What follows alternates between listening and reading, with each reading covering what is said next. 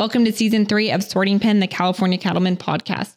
Every day, the California Cattlemen's Association is sorting through the issues impacting California's ranching families and producers. To communicate those issues, discuss solutions, and keep ranchers current on the hot topics, CCA leadership developed this podcast and is continuing it in 2023.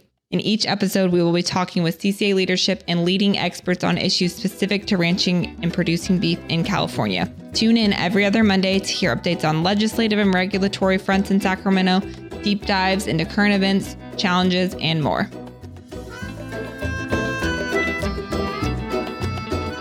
For more than 75 years, the American Beekeeping Federation, which we're going to refer to as ABF on this episode, so we'll be going back and forth on those names, but they have been working in the interest of all beekeepers, large and small, and those associated within the industry to ensure the future of the honeybee. So I'm sure many of you listening have heard about the honeybee and some of the issues and challenges facing that industry, but we're going to go more into that today and also talk a little bit about WSR's relationship with ABF. So joining me to do that, we have WSR's Stephanie Myers, who is a co-owner of WSR and works with beekeepers all across the country. Stephanie, thanks for joining me for another episode. Hi, Katie. Thanks for having us back. And we also have two other guests with us today. We have Jay Miller, who is the owner of J2 Honey Company and the incoming president, so currently vice president of the American Beekeeping Federation. We have Dylan Kelly, who is the owner of Ag Pollen Apiaries and is also a beekeeper. So Jay, let's start with you, if you don't mind. That was a very quick introduction I gave you. Let's hear a little bit more about yourself, and then Dylan, we'll jump over to you before we get started with the heart of the interview. Our family's been in commercial beekeeping since my great-grandfather traded 7 bags of oats for 7 boxes that had bees in it. And he was the first migratory beekeeper to use cattle cars to haul bees from Cache Valley, Utah down to Colton, California and back. At one time, he was the biggest beekeeper in America. Being his offspring, we chose not to do that. We run an operation of about 8,000 hives in California, Idaho, and North Dakota. And I work with my son-in-law. We store bees in potato cellars as part of our business, in addition to almond pollination and then honey production in North Dakota. I am married and have 6 daughters and 6 son-in-laws now, and 20 grandchildren. I find that's a lot funner than beekeeping in my older years. You sound like a pretty busy guy. No, my wife is real busy. But I enjoy tormenting the grandkids. Of course. So it's a great second career. Dylan, let's hear a little bit about yourself before we get going. My name is Dylan Kelly. I own and operate Ag Pollen Apiaries, LLC. I got into beekeeping kind of organically. I shook a swarm one day, probably about 10 years ago, had a few boxes of bees, and then went off to school in Chico, California. I started working for commercial operations up there, fell in love with it, and then as I graduated from college, I looked for a company to start working for with the intent of taking over. I was pretty adamant that I didn't want to work for someone. I wanted my own business. I made that, found the right connection, and got in and started managing an operation, and now taking over an operation. And we run between Modesto, California, Mississippi, and North Dakota. Primarily honey producers, but we do the almond thing like most other beekeepers. Make queens, make a little bit of honey in Mississippi. The big crop hopefully comes from North Dakota. That's pretty much what we do. We run about 8,000 hives, jump up some years, go down other years, but that's typically how we do it. Stephanie, anything you want to add before we get going? Oh, I just want to thank Jay and Dylan both for coming in. It's a super busy time of year for beekeepers, and this is kind of release time right now in California, so this is a big lift for them to give me these couple hours out of their schedules today, and I really appreciate it. Absolutely. They're both my great friends, and I'm really happy to see them also. It's a time of year we don't usually get to hang out. Well, I'm glad the podcast could make that work then. Let's start off talking a little bit about the American Beekeeping Federation. Jay, what is the goal and mission of ABF? I'm sure our listeners are familiar with other associations and federations. We talked a little bit about it, but what's kind of the main goal of this group? That we don't get relegated to a point of insignificance that people miss the importance of honeybees in their everyday life. There's so many challenges that we're facing as an industry, and without an organization that is committed to help communicate the values that we're trying to present in the beekeeping industry, that it's a viable occupation to move into. It can be profitable if you have commercial aspirations. It can be fun if you have just hobby aspirations. And then if you're a sideliner, you can do so many different things with it. But ultimately, it's for the benefit of the nation's food supply that we want people to realize that bees are that essential. I mean, cows and chickens are important. They consume the byproduct of the bees' work. Stephanie, what is WSR's connection to ABF? ABF was one of the very first big national conventions I went to, and it was in Reno, Nevada a few years ago. And I had actually met a couple ABF board members on a honeybee education cruise, and our agency went to that meeting to be vendors. And since that time, we've been not just vendors, but sponsors of ABF. We have a partnership with them in that we support their commercial beekeeping side. This year, the commitment of all of our agents was to donate 2 cents per hive for every insurance policy we wrote to whatever organization our beekeeper chose. And ABF is one of the organizations that agents will be writing personal checks to here shortly. It's a good group of people. A lot of our good friends, my good friends, are members or board members. As far as what kind of the strong points are, we've talked about the importance of ABF, and Jay and Dylan, you can kind of decide who want to answer this first or who wants to take a stab at it. But what do you see as some of the strong points of ABF, maybe today or just even in the past? What are some of the strong points of this federation? For me, I see the strong points as helping kind of unify the industry and bring people together to make connections, along with helping us provide the resources needed for research. Beekeepers, a lot of the times on a commercial side, don't have the time to do that research. And a lot of them, I feel we kind of take it for granted, but ABF really does help. And some of the other organizations as well. But ABF helps fund that research and get the ball rolling, providing the resources that are needed to do that research that we, the beekeepers, benefit from in the end. Aside from that, the legislative side and taking the time to kind of support beekeepers and lobby and do things that we need, because beekeepers are just too busy to get it done a lot of the times. We want to get it done, but we're so all over the place and everyone's organized in a different way that beekeepers just don't have the time a lot of the time to get that stuff done. Bringing people together, making connections on the annual conventions are a huge part for me, and just kind of being the voice for the beekeeper.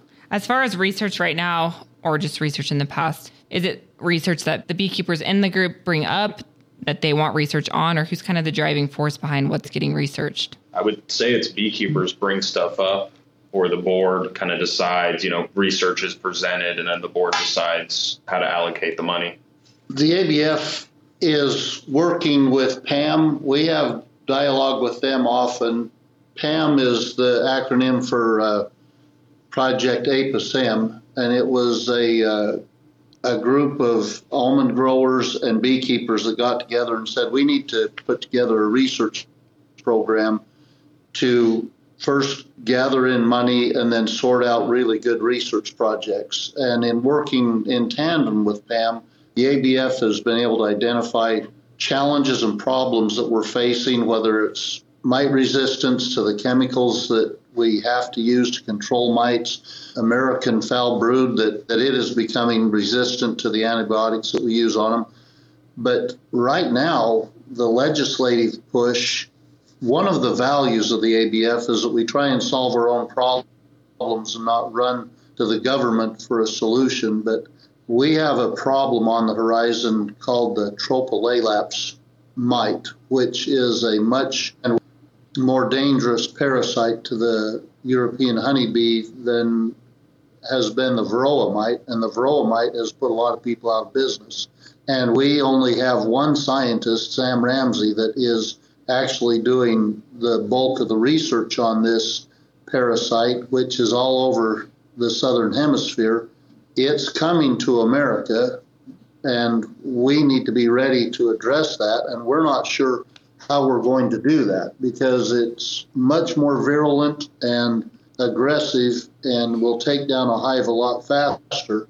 And it is keeping people up at night now, wondering where is it going to come from. It's not if it comes, it's when it comes, and are we going to be prepared? And so we're using our lobbyist, Fran Boyd, to get together with different legislators to, as we write the Farm Bill, have a significant portion of funding go towards addressing that specific mite. It seems in the ag industry, oftentimes we don't have enough people looking forward, and a problem comes up and bites us on the rear, and we are in a constant state of catch-up instead of being able to say, oh, yeah, we got this. And we're trying to not let that be the case with the tropal laelaps. We want to make it feel very unwelcome when it comes to the Northern Hemisphere, particularly the United States and Canada. It's an interesting time for you to bring that up. I know a lot of our listeners know I work for the California Cattlemen's Association. So we face similar issues, just a little bit different. Right now, the big topic of conversation that's keeping producers up at night on the cattle side is probably foot and mouth disease. Like you said, trying to be proactive rather than reactive, wondering how and if and when it's going to get to our country. As far as areas where you think maybe ABF can still grow or expand a little bit, what would you say those could be? What I've been observing is the younger beekeepers like Dylan that are taking over operations where they haven't lost their nearsightedness and can still read their cell phone. Yeah. They can get all the information they need off of their cell phone. Us older guys that are technologically challenged, we need to talk in the halls, interact with our fellow beekeepers, either at conventions or other opportunities. And so I see a tremendous challenge. I mean, we have these young bee guys with a lot of energy and a lot of different interests. And that question of answering, why do I need to be involved with ABF, is a challenge that we are looking to find the answers to. We ask a lot of questions, and then we discuss how are we going to help these guys that don't feel a strong need to associate rethink what they're going to do, because the day's coming when us old geezers are going to step aside, and who's going to fill these shoes that really need to be filled, or beekeeping will become a whole lot harder. An association's main function is to have a voice to speak to the masses. And nobody listens to one or two guys. But sure, if you have 12 or 1,500 people that are all saying the same thing and writing their congressman and appearing at hearings and that, then you have an impact where individually they get lost and will not be heard. And that's probably our most vexing yet exciting opportunity, because these young guys, they're no fools. And once they get a picture of what it means, we are finding are willing to jump in and give us the energy and time that's required to make a difference. Dylan, as a younger bee producer and someone that's probably in contact with a lot of younger beekeepers, are these ongoing conversations, or how's it being addressed by ABF? Exactly how ABF is addressing it, I don't know, but getting those younger people in the door would be crucial. You know, beekeepers are all on different schedules, different states, different places. I think the Federation does its best to try to move around, every year with its convention, because that's how the introduction gets made. Sure. You attend the convention, you fall in love, and then you become a member and you plan on going to it no matter where it is. So just getting those younger beekeepers in the door is the challenge, I think. I think as you have a few younger beekeepers go, they'll tell more, who will tell more eventually, but it happens on a year-by-year basis, so it's kind of a slow evolution. But it's an evolution that definitely needs to happen. When you go to these conventions, you do see a lot of gray hair. There's not as many younger beekeepers because it's a hard life moving around with your bees and moving them from state to state and putting in the work that's needed. Bringing in more beekeepers that are younger would be crucial, and figuring out how to do it is going to be a challenge. I don't know the exact way to do it because beekeepers are all over the place. Finding a way to do that is going to be crucial. How do you think ABF can address the needs of the commercial beekeeper better, or in what ways are they already doing that? Maybe I could start with an example. When Father retired, my brother and I were running the business together, and then I had an opportunity to buy my own business and get out. In the family business, we were pretty self-sustained. We kind of developed a little bit of silo thinking in that we could do everything and that other beekeepers were kind of dumb on how they did stuff. And once I was on my own and had to ask other beekeepers for help because I didn't have a lot of bees and I was in the unfamiliar. And I found that I made some really good friends during that transition time that stepped up and helped me, and then I helped them. An experience that I had on the side, I raised just a few cows. I think I have 14, but it could be 6. I'm not really sure. But 14. They die really easy. I was talking to a rancher, and he told me exactly how to do something. And then I talked to a different rancher, and I mentioned that this rancher told me to do it this way. And he said, that guy is such a dumb old goat. Don't listen to him. Do it my way. And the more ranchers I talked with, the more I learned that they all think their way is the perfect way, that anybody that doesn't do it their way is stupid. That really kind of struck home with me. Do I do that as a commercial beekeeper to other beekeepers? We have the sideliners, which is between 100 and 800 hives that they do it on the side.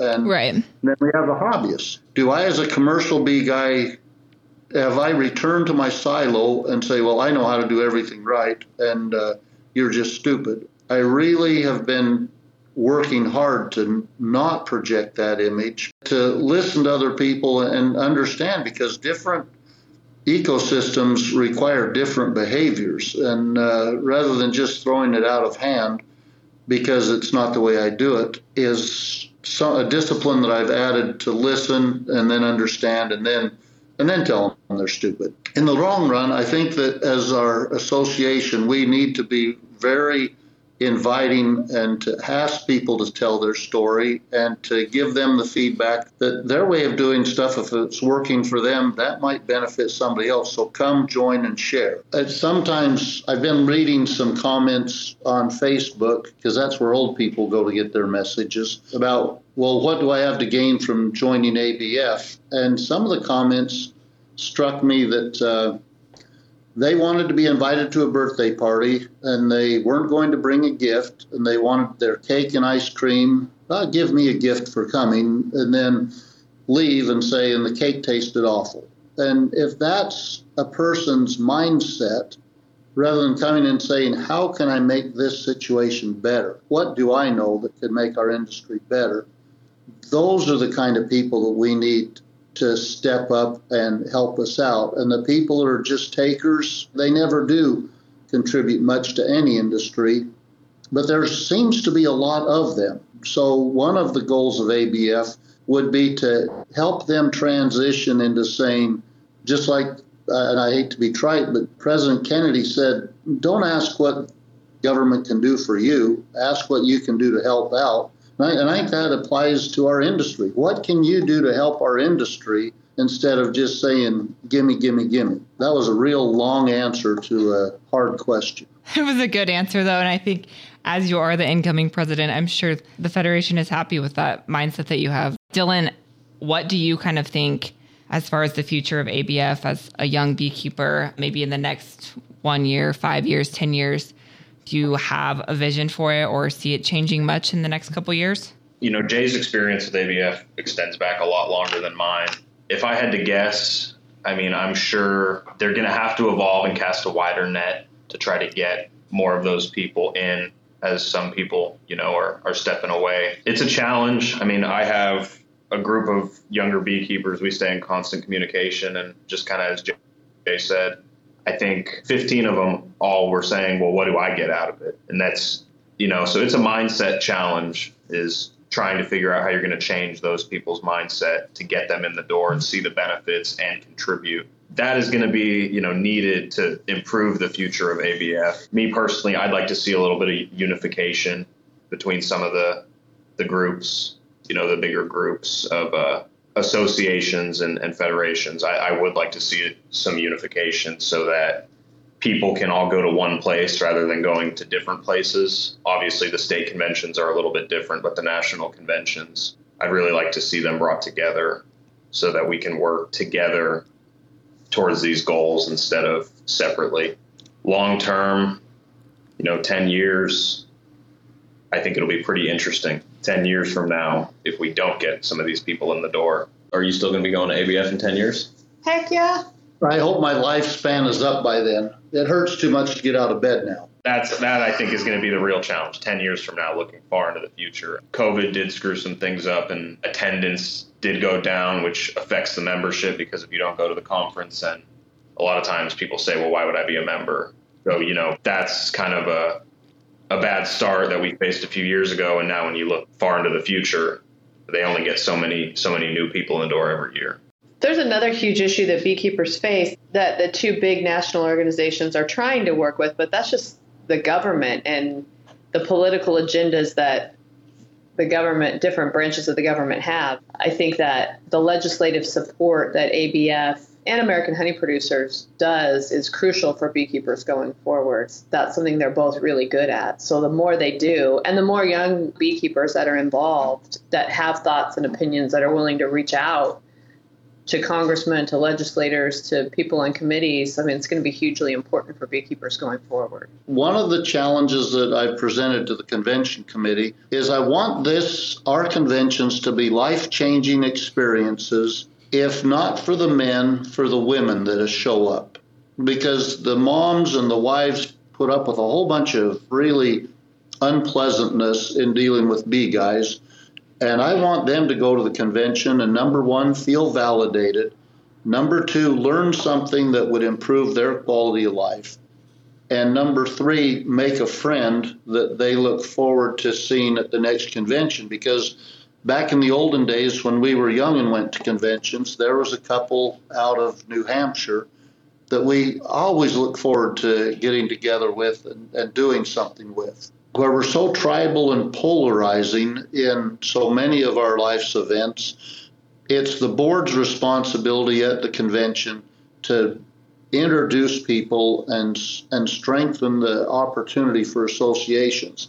And I have to admit that Stephanie, in comparison to a lot of the rainfall insurance agents that work in the industry, has been very good at bringing groups together and interacting. She's pleasant and thoughtful, yet knows her stuff, but can speak on a number of issues. And I think that really validates the women that come that, shoot, I can walk around and talk to other women, and this can be a memorable experience. I think it'll be interesting to find out and watch and see, but I do think you're right. It is a family operation, I'm assuming, for most beekeepers. I don't know what the percentage is of how many are family run, but I'm sure a majority of them are. So getting the whole family on board and making it a memorable experience for everyone, I think you're right. I think it is an important thing. People are busy, and I know like on our side at TCA convention, a lot of people kind of use that as their vacation and time to catch up with people they don't see. Like you said, you saw your friends from New Hampshire once a year. So I think making those connections and letting people know it's more than just attending a meeting and sitting in maybe a boring speaker. It's a lot more than that. I feel like we could continue this conversation for a while because it's a pretty serious conversation, honestly. We do have to wrap it up. So any closing comments from the three of you just before we wrap up this episode and let you get back to your busy season? Thank you for having us. Learning from guys like Jay and other members of the Federation on how our voices can be heard on the younger side, and just educating us on what we need to stick up for and how we do it is a big part of it as well. Showing up is the first step, but actually being involved and learning how to tackle these issues, it's a skill that you can learn from people who have been successful in it. That's part of the education that probably needs to be tackled as we attend these conventions and become members of these things. I'm an empty vessel. You've taken everything that I know about everything. So thank you. Thank you, Katie, for getting together with us again. And again, I want to thank Dylan and Jay and Briar for coming in. Like I said, this time of year for beekeepers is complete and total mayhem. Time out of the schedules right now is more valuable to these guys than money or anything else. And so I just really appreciate them setting aside time to come talk to me today. Someday we have to bridge the gap, Katie, between cows and bees and build big partnerships. I think we can do it. I think so too. Perfect. Okay, thanks, Katie. Thank you. Have a great rest of your day.